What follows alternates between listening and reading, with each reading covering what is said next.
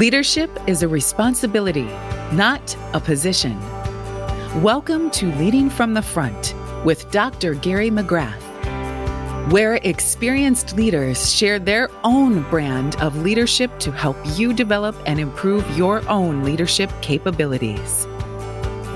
And now, here's your host, Dr. Gary. I am Dr. Gary, making good bosses into great leaders with compassionate accountability.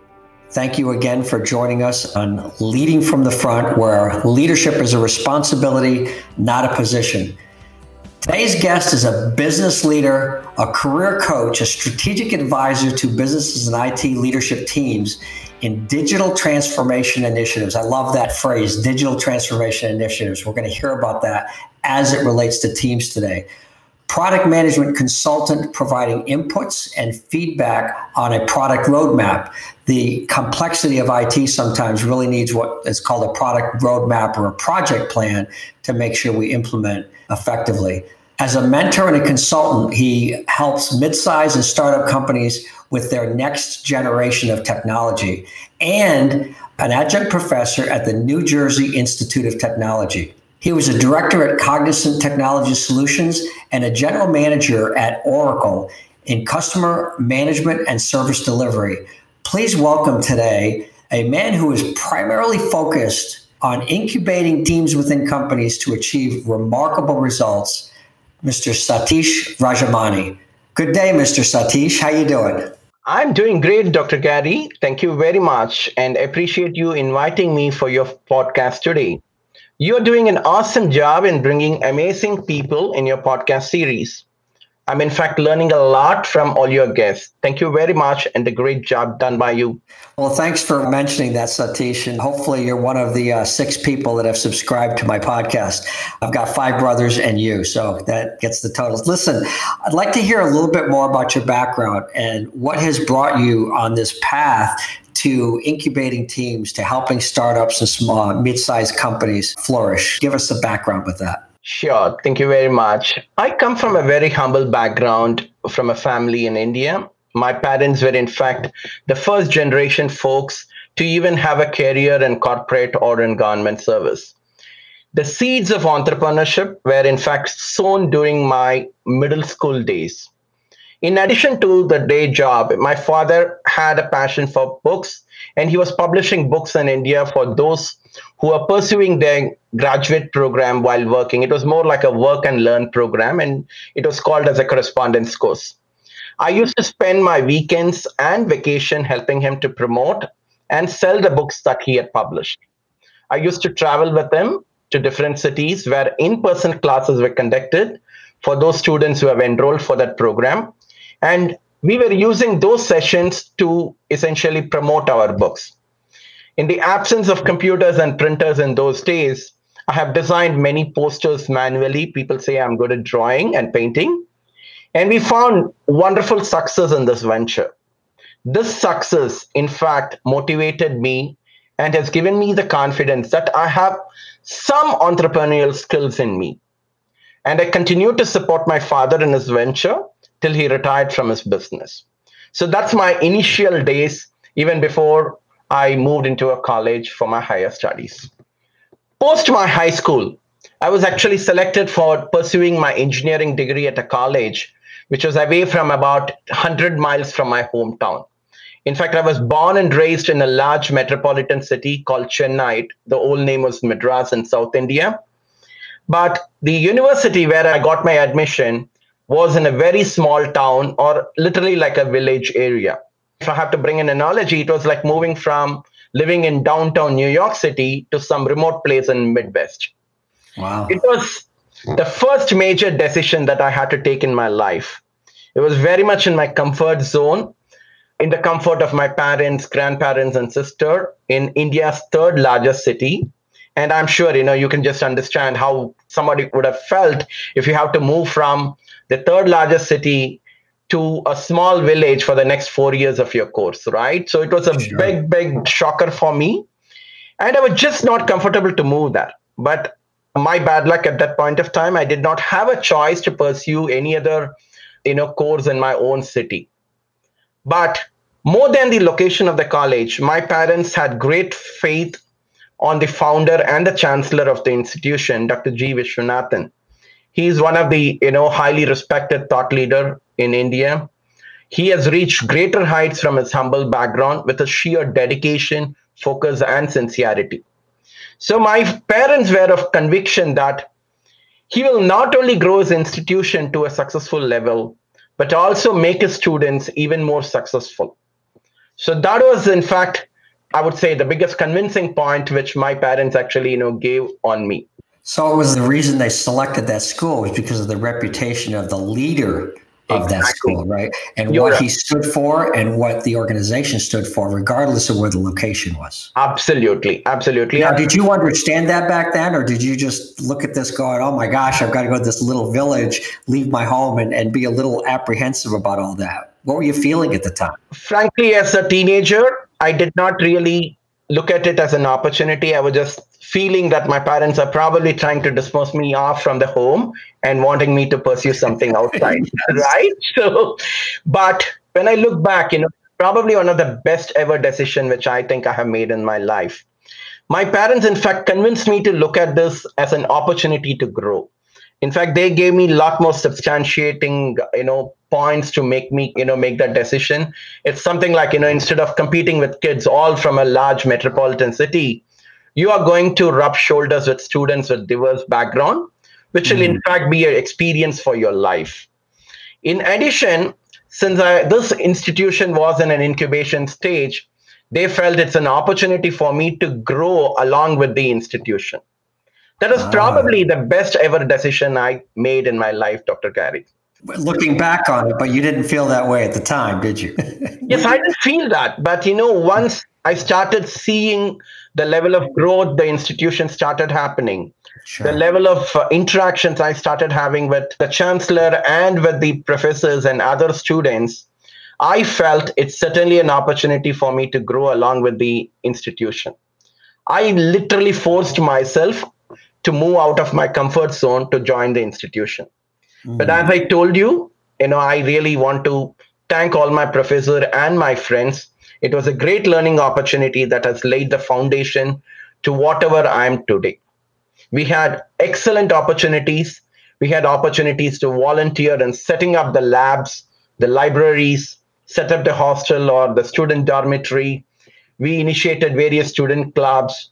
We also tried our hands in business by setting up a student's convenience store. We started inviting organizations for the career fair and whatnot. It was literally a fun-filled learning for me, and it was an opportunity for me to grow as a professional while getting friends for life. Today, my alma mater, Vellore Institute of Technology, is India's #1 private university, rated as an institute of excellence, institute of eminence, and one among the very few institutions in Asia to be ranked by the QS World University Rankings. There is a quote, "Small opportunities are often the beginning of great achievements." And I'm happy that me and my friends just seized those opportunities to be part of the great institution.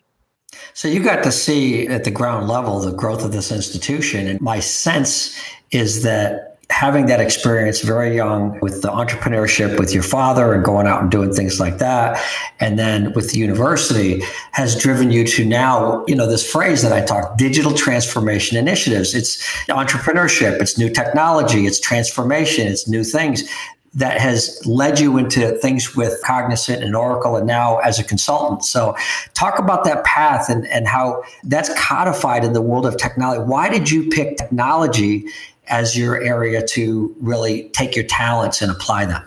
Wonderful. But I did not start my career in technology. As I graduated, that was also the period when India as a country was undergoing a positive transformation. It had its economic liberalization policies, the globalization initiatives, and the growth of technology. In fact, books were indeed my companion. Again, coming from a background of a publisher as my father, so obviously books were my favorite thing and favorite pastime. My first favorite book was You Can Win by Shiv Khera, in which he has actually quoted, "Winners don't do different things, they do things differently." While many students in my college took the traditional approach of joining pretty stable, established organizations, I took a slightly different path. I joined an automotive parts manufacturing company that was formed by three companies from United States of America, Japan, and India. It was literally a startup, and I was the seventh employee of that company. Though I was a trainee, I was reporting to the general manager of the organization who probably had more than 25 years of industry experience, and I was not even 25 years old then. It was an amazing experience ranging from product design, identifying the location for setting up the factory, to setting up the processes for manufacturing, installing the machines, selecting the vendors, building the team, whatnot. We had great opportunities to interact with even the board members, had opportunities to travel across the globe, learn some new language. I learned Japanese in that process. I could walk into and learn from the factories of Honda, Toyota, Ford, Tata Motors, Suzuki, and many more. We, in fact, had the best of the different worlds. As I mentioned, Japan, India, and US. The best business practices from America, Japan, and India. We had an environment to make mistakes, learn from those mistakes. Key here is that me and my friends just leveraged the opportunities to learn and grow. We just did not shy away from taking up the responsibilities.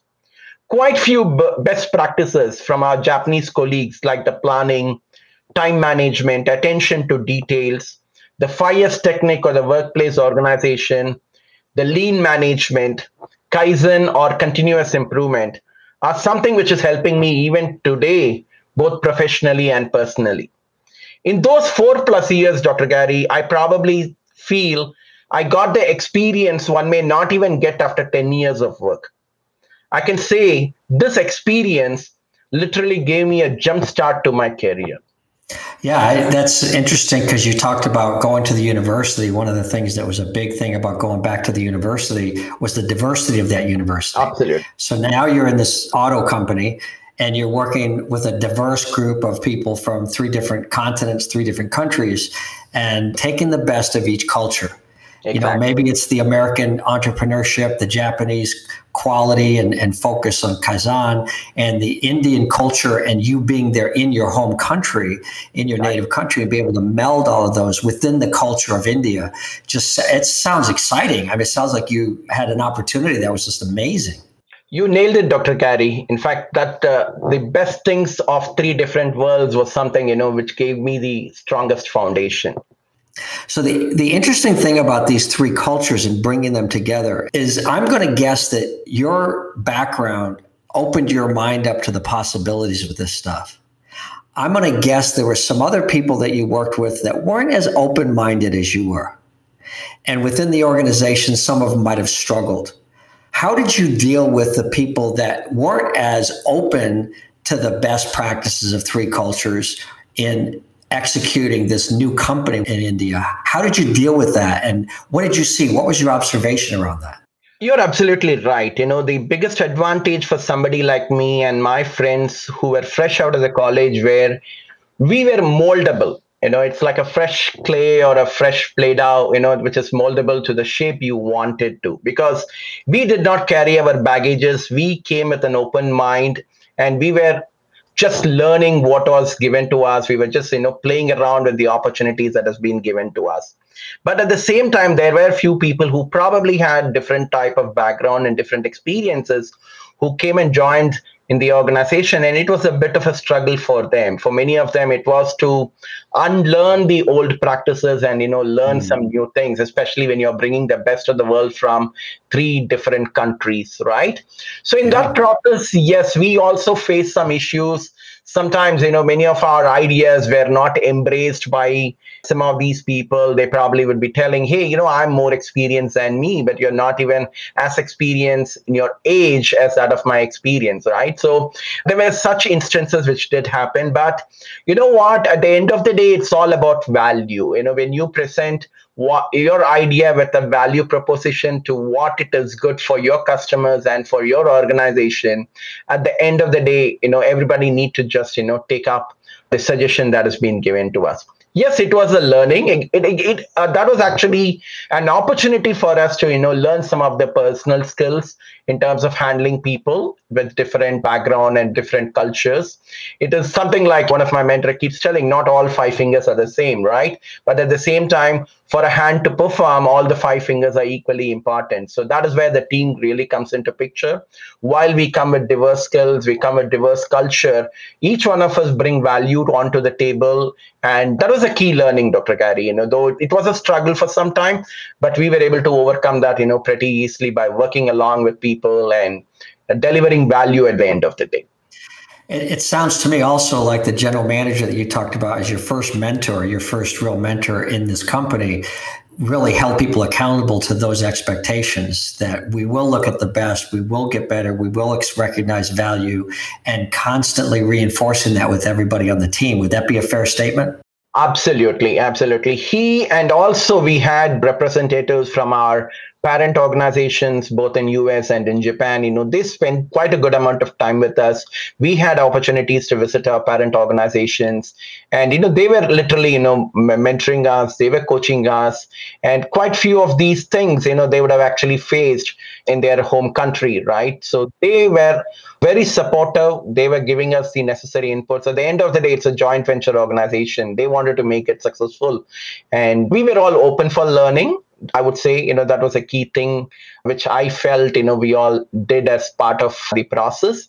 And great people like my general manager and the other colleagues, other seniors who were our mentors.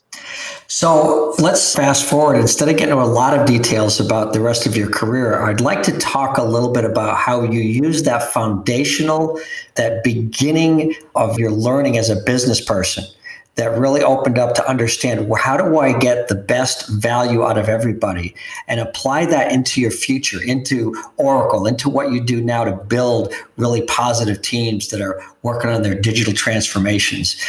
Talk to me about how that transition has continued. And that you just said something about, being open for learning. My guess is, and I'm going to confirm this, is it sounds like Sathish is a lifelong learner, that never stopped, that you're still doing that today. Absolutely. You are relevant in the market only as long as you're learning, right? And it's a continuous changing world, and it's so dynamic in the market that we have to continuously learn. Otherwise, we become obsolete in the world.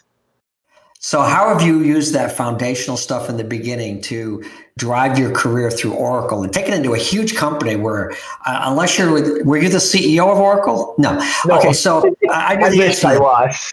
Certainly. So you're in this huge organization, worldwide organization, with all this experience and everything. How did you use that from the beginning, from this auto company, and take that into Oracle and apply it to your leadership? Wonderful. Thanks, Dr. Gary, for asking me this. The next decade of my career was even more rewarding. That was the time Oracle Corporation, which was the world's second largest software company, was setting up their India Development Center. I don't know from where they got my contact. One fine day, I was called for an interview. Being a mechanical engineer, I was literally zero on my IT skills. I did not do any coding, nor I was keen in picking up the computer skills. I was just wondering what I will even do if I join Oracle. I still went ahead because that was an opportunity to go to a different city. You can actually spend a couple of days in a different city in somebody else's dime. So I just went ahead, attended the interview. I had about 6 rounds of interview. And you will not believe, I was not tested anything on the computer skills. I was tested purely on my functional skills of manufacturing, supply chain, planning, among others. After some rigorous interview process, I was selected by Oracle. And it was a significant jump in terms of my salary. So especially, when you're in the early 20s, that will be the biggest motivator, right? The salary was indeed the biggest motivator, but it was also an eye-opener for me. Our experience in one industry can be leveraged in other industry. Just because I'm a mechanical engineer does not mean I need to continue to be a mechanical engineer. But I saw a company like Oracle trying to leverage my experience in the mechanical industry or manufacturing industry into the software industry. I understood that those who code need input from functional team like me. And it is the collaboration between the IT and the business that really helps them to build some of the world's best software application. It was a great journey at Oracle, learning technical, functional, customer management, and people management skills. I slowly grew into the roles of managing teams. Oracle, in fact, supported me to complete my graduate program at an institute called BITS Pilani, which was another leading institution in India. And in few years from then, Oracle started acquiring different companies globally, like PeopleSoft, Siebel, Retech, amongst others. This actually created newer opportunities for people like me to grow. I went ahead. I started, picking up some opportunities to incubate, develop, and grow several teams of excellence. And today, these are all contributing pretty significantly to the success of our global culture. In fact, that was also the period there during my tenure at Oracle that we faced some tough economic situations. One was due to 9/11 and the other one was due to 2008 recession. But those were the time our team focused a lot on innovation, skills upliftment, cross-skilling, working on filling the gaps in our capabilities and whatnot. We, in fact, emerged much more stronger every time, and I had a great post-recovery of all these tough economic situations. Well, it's interesting, though, and I don't want to highlight this because I don't want in the conversation for people to miss the point that Oracle was out looking for someone that was not a coder, that was not a software developer. Okay. And that's just another form of diversity. To look at engineering or other aspects of skills and value that can be brought to the table to kind of round out all the things that are needed. So it's not just a bunch of coders sitting in a dark room, right? Exactly. And that's impressive. I mean, that they were looking to do that, to expand into India, to expand in other countries, other cultures. And that's what makes successful companies. I worked for Procter & Gamble, and they were very ahead of their time. When I was in manufacturing in the 80s, 45% of the manufacturing people in Green Bay, Wisconsin were women. Wow, that's impressive. And I just met a P&G person about 3 weeks ago. She has started her own startup venture, and she had been with P&G for 10 years as an engineer. And I said to her, tell me about the culture. And I have to tell you, here it is many decades later, and the way she described it's exactly the same. They set the boundaries and they let you go. And They hire smart people. And sounds like Oracle was the same kind of thing. They hire smart people. They get a lot of diversity, and they teach skills. That's the biggest thing at P&G. Exactly. They teach you people, leadership, and management skills. The technical skills, learning how to code and everything, you can figure that out.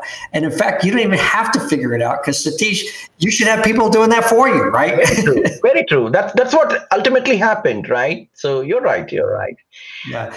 So I want to kind of wrap up here, though, with some consistent threads as you talk about your career and what you're doing now to help other organizations. You've taken this path of going to a different school and then going to a big company and really experiencing some great leaders and diversity and an approach to the way you do things that's significant, that makes Sathish who you are today. How do you use that now to help small and medium companies? Yes, in fact, even before I jump into that, one of the things which I learned from some of the finest managers and team members at Oracle was to acquire cross-functional, multidisciplinary skills.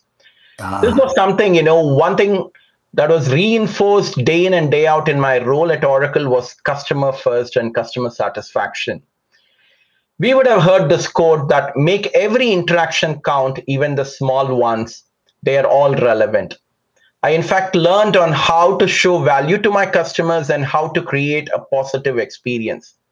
It helped me to strive to exceed customer expectation every single time. In fact, Oracle taught me a lot of life skills that an entrepreneur requires, like always be curious, learn continuously, add value to your customer. In fact, Oracle is indeed a great place for one to work. And it has also helped me with a good work-life balance. In fact, one of my mentors keeps advocating this fact that we all need to plan our career and not just, look at job searching. My role at Oracle was a perfect example of how to translate your skills from one industry to another, which is key in career planning. I always had a passion for teaching. I engaged a coach, and what I used to do is I used to spend my evenings and weekends as an adjunct professor in some of the leading business schools in India. I was teaching information system for their MBA students, and I also started teaching at my own alma mater, which then had grown to the status of an university. My family really supported me because it was more like a compromise from them on their personal time. But my wife and my parents realized the need for building an alternate career that is in line with one's passion. And that's something, that's I'm really, really proud of, making that decision. The students are all doing great now. I have great friends who are once my students. They are highly successful in their corporate roles as entrepreneurs. They are in academic. And I'm sure you will agree with me, Dr. Gary. As a teacher, we derive a great sense of accomplishment when you see your students achieve higher pedestals of life. What else do you think, a teacher like you and me needs? Yeah, I stopped doing adjunct professorship work almost 10 years ago, and I'm still in touch with my students. Wow, that's great. That's great. As I've built my business. I want to challenge you on something, though, because you talked about, putting the customer first. And I agree with putting the customer first, but the customer doesn't come first. It's the employees that come first. And if you have a strong team, almost happens automatically a lot of times where you take care of each other and you support each other. But I make this statement because I want to highlight the fact that anybody that thinks that the customer should always come first, or that the customer is always right, the customer is not always right. In fact, it is our responsibility sometimes as consultants, you and I, and the work that we do now, to point out when the customer is wrong. Correct. And be able to stand up for that. Because as consultants, I've often said that I have the opportunity every day to get fired. If you don't want to listen to me, you've hired me and paid me to add great value, then this is one of my opportunities to add great value. Sorry to say this, but I think that what you're doing is going in the wrong direction, right? Absolutely. Absolutely. In fact, that brings in to a pretty interesting topic on my stint post-Oracle. I joined the Indian operations of Cognizant, which is a New Jersey headquartered leading IT professional organization. I was in fact recruited to incubate a new practice. It was in fact a first of its kind in the industry. I was asked to set up a team that would take care of ERP testing needs of our customers. Traditionally what happens is the ERP practice and testing practice are two different entities within the organization. And the idea of this unique model was to develop an unique offering, bring the best of the two worlds of testing and ERP, at the same time adding something, a unique value proposition to our customers. So hold on a second. So our listeners know what an ERP is. It's the Enterprise Resource Planning, which is in technology terms, the largest software application, and it's many, many applications all connected within a large organization. And with worldwide organizations today, SAP and Oracle are really the only ones left. So they implement ERP, Enterprise Resource Planning programs. So go ahead. Thank you, Dr. Gary. The objective was to foster internal collaboration, and it was supposed to position us better than any of our competitors, and in that process, increase the market share. It was indeed a great opportunity that I took it up. But as you know, anything that is new in a larger organization, comes with its own challenge, right? And being a new internal joint venture, it was more of a cost and the revenue split between two larger teams. There were complete alignment at the leadership level. But it did take a good amount of time and effort to bring that synergy at the operational level of the teams. Because at the end of the day, it had direct impacts on the KPIs of the folks who were involved. So one of the key learning which I have taken from my life is whenever you're trying to position your team with various stakeholders and get their buy-in, you obviously need to tweak, you need to make the necessary adjustments to the key performance indices for which they are going to be measured on. We were recruiting globally to grow our team. We had our own challenges in bringing the team members on board. It was actually post the 2008 recession, the market was really booming. There was a huge gap in the demand and supply. And whomsoever we were trying to recruit, most of the candidates were preferring to be part of the larger parent organization rather than joining my team. It was internally like a candidate choosing a Fortune 500 company and a startup company. Not everybody prefers to be part of the startup, right? So the challenge was in the form of, competing internally even to get the right folks to my team. A delay of every single day to onboard the team was something like an opportunity lost to serve our customers. But I really need to place on record on how my initial team went above and beyond doing their day job and at the same time helping me to build our teams. I owe everything to my team. We started seeing, a lot of early wins. These wins started getting the attention of our competitors. And these competitors also started seeing the value of the model which we have proposed. And they started developing similar offering. Let me stop you for a second because you said a couple of things that are really important that I think we need to dig into just a little bit, because KPIs, which are key performance indicators, and understanding that a KPI might be a goal or it might be something that gives you an indication of progress towards a goal. And it is actually in the 7 steps of intentional leadership in my book on a CEO's journey. Step 7 is on execution, and KPIs is one of the components. And I go back to Michael LeBouf's greatest principle in the world: what gets measured gets done. And that's what KPIs allow us to do. But what you're talking about is to have agreement within these disparate teams and tie into the bigger company's overall goals that align the KPIs across these cross-functional teams. That's what I'm hearing you say. How did you do that? How did you go about that alignment process? Because that's where the real key to the leadership is. Because people argue over the KPIs, right? Oh, no, we don't want to use that KPI. We want to use this one. And there's now let the arguments begin. So how did you get that alignment to occur? Yes. In fact, some of these, talks like, the need for collaboration is often mentioned at around 30,000 feet level, right? It requires a lot of activities to operationalize the need for collaboration. And for that to happen, it involved quite a good amount of, changes to the KPIs and to the rewards and recognition system. It was not just, something which we can talk in the management level or in the conference room. But at the end of the day, one important thing is, as an individual, each one of us will be interested to get an answer for this particular question, like what is in store for me, right? Unless and until I'm convinced that I'm going to get some benefit in doing something which, somebody else is asking me to do, I will not be putting forth my wholehearted effort to get that done.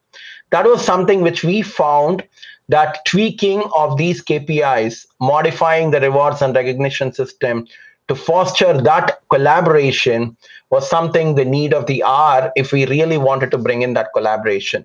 In reality, I believe fostering collaboration involves a lot of change management activities, and that is exactly which we did to foster the innovation.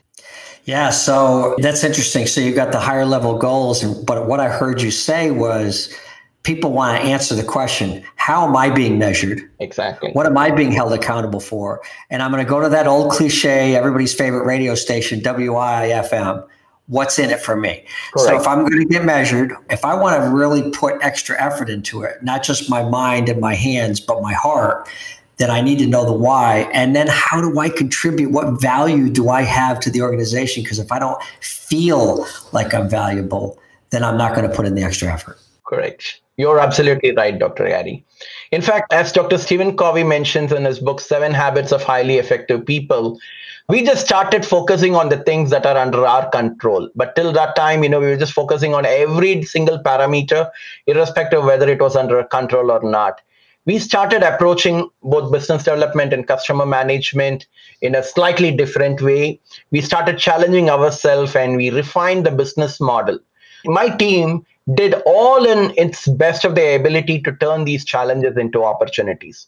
So in that process, what happened was we started seeing wonderful responses from our clients in North America. Over a period of time, it became a business imperative that since a lot of my clients were in North America, I had to move from India to our headquarters in New Jersey. This was yet another major decision that I had to take in my personal life. The first was moving from the metropolitan city to a place where I studied. And the second major decision was to move from India to United States of America. That's a big decision. Yeah, sure. Yeah. I want to ask the one question that I often ask in this program. If you could write yourself a letter, Sathish, and send it back to a young Sathish in your 20s, and say, this is what I would like you to focus on. This is what I would like to give the wisdom of an older man, an older Sathish now. If you could do that, what would you have told yourself? Okay, the first thing is change is the only constant in life. And we need to make every sincere effort to embrace the change, because these change is not just for your individual growth, but it's also for the growth of people around you. So that's one of the key thing which I would like to, bring in.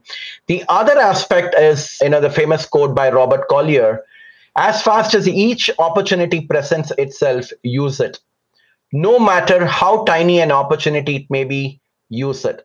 So it's all about, leveraging the opportunity. Opportunity knocks at your door. Try to leverage the opportunity, however small it is. And that's really going to help you out. And that's what even Japanese talks about in continuous improvement, right? Smaller accomplishments, when improved, smaller improvements which you make on top of that becomes a big achievement.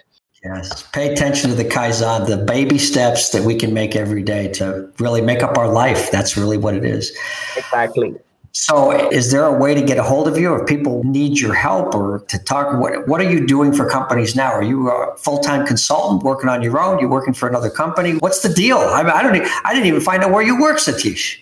Okay, great. I also did a course in Harvard Business School, thanks to Cognizant, which sponsored my course.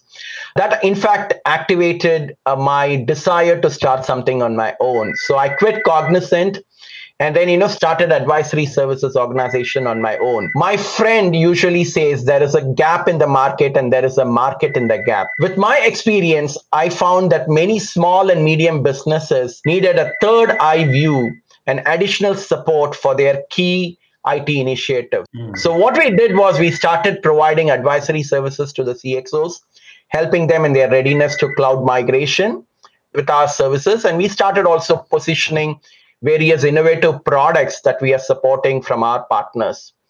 More than ever, in fact, today, the small and medium businesses are also requiring additional help. So what we are doing is we are coaching them in their path for recovery, guiding them to emerge more stronger. This is also the time for them to look at the rear view mirror, assess the current status, and plan for fast tracking their progress. And that's what we are doing. How can they find you, Sathish? And we'll put this in the podcast notes for people to find. How can people contact you? Yeah, they can connect me on LinkedIn, or I'll share my email ID with you, and they can reach out to me with an email. That's great. That's great. I believe in the statement, when unemployment increases, self-employment increases. This is also the time for the birth of several new companies. As you know, Dr. Gary, most of the successful organizations were incubated during the tough economic situations. In fact, many in our network are also reaching out to us to explore opportunities to start their own venture. And we are extending our support. We are doing coaching and mentoring for those aspiring entrepreneurs who want to be on their own. So for startups as well, that's great. You're right. And with your background, when you talk about working with these different cultures and the diversity in areas of automotive and IT, but I think that your leadership capabilities and your ability to really put plans together could probably help just about any organization out, just because of your experience in business, both small and large. So I want to thank you so much for being our guest today, Sathish. Appreciate it. Thank you. I hope there are some key takeaways from my discussions with you, Dr. Gary. Amidst this tough time, every day I wake up being grateful to whatever I have. Feeling grateful to God, my parents, friends, family, and well-wishers like you all. I just pray, oh God, let me be a blessing and let me be blessed. I appreciate Dr. Gary for this wonderful opportunity. Thank you very much. Thank you, Sathish. I'm Dr. Gary, making good bosses into great leaders with compassionate accountability. And this has been another session of Leading from the Front with Sathish Rajamani, who we've learned a lot today about a career and a growth through curiosity, creativity, and diversity. I've loved it. Thank you so much. And please remember to subscribe. Thanks for being with us on Leading from the Front with Dr. Gary McGrath. Remember to subscribe to this podcast on Apple or wherever you get your podcasts. For more information about the work Dr. Gary is doing, visit statarius.com. STATARIUS.com. Music for Leading from the Front is provided by Peter Katz. For more of his music, visit peterkatz.com. This podcast is a part of the C-Suite Radio Network. For more top business podcasts, visit c-suiteradio.com.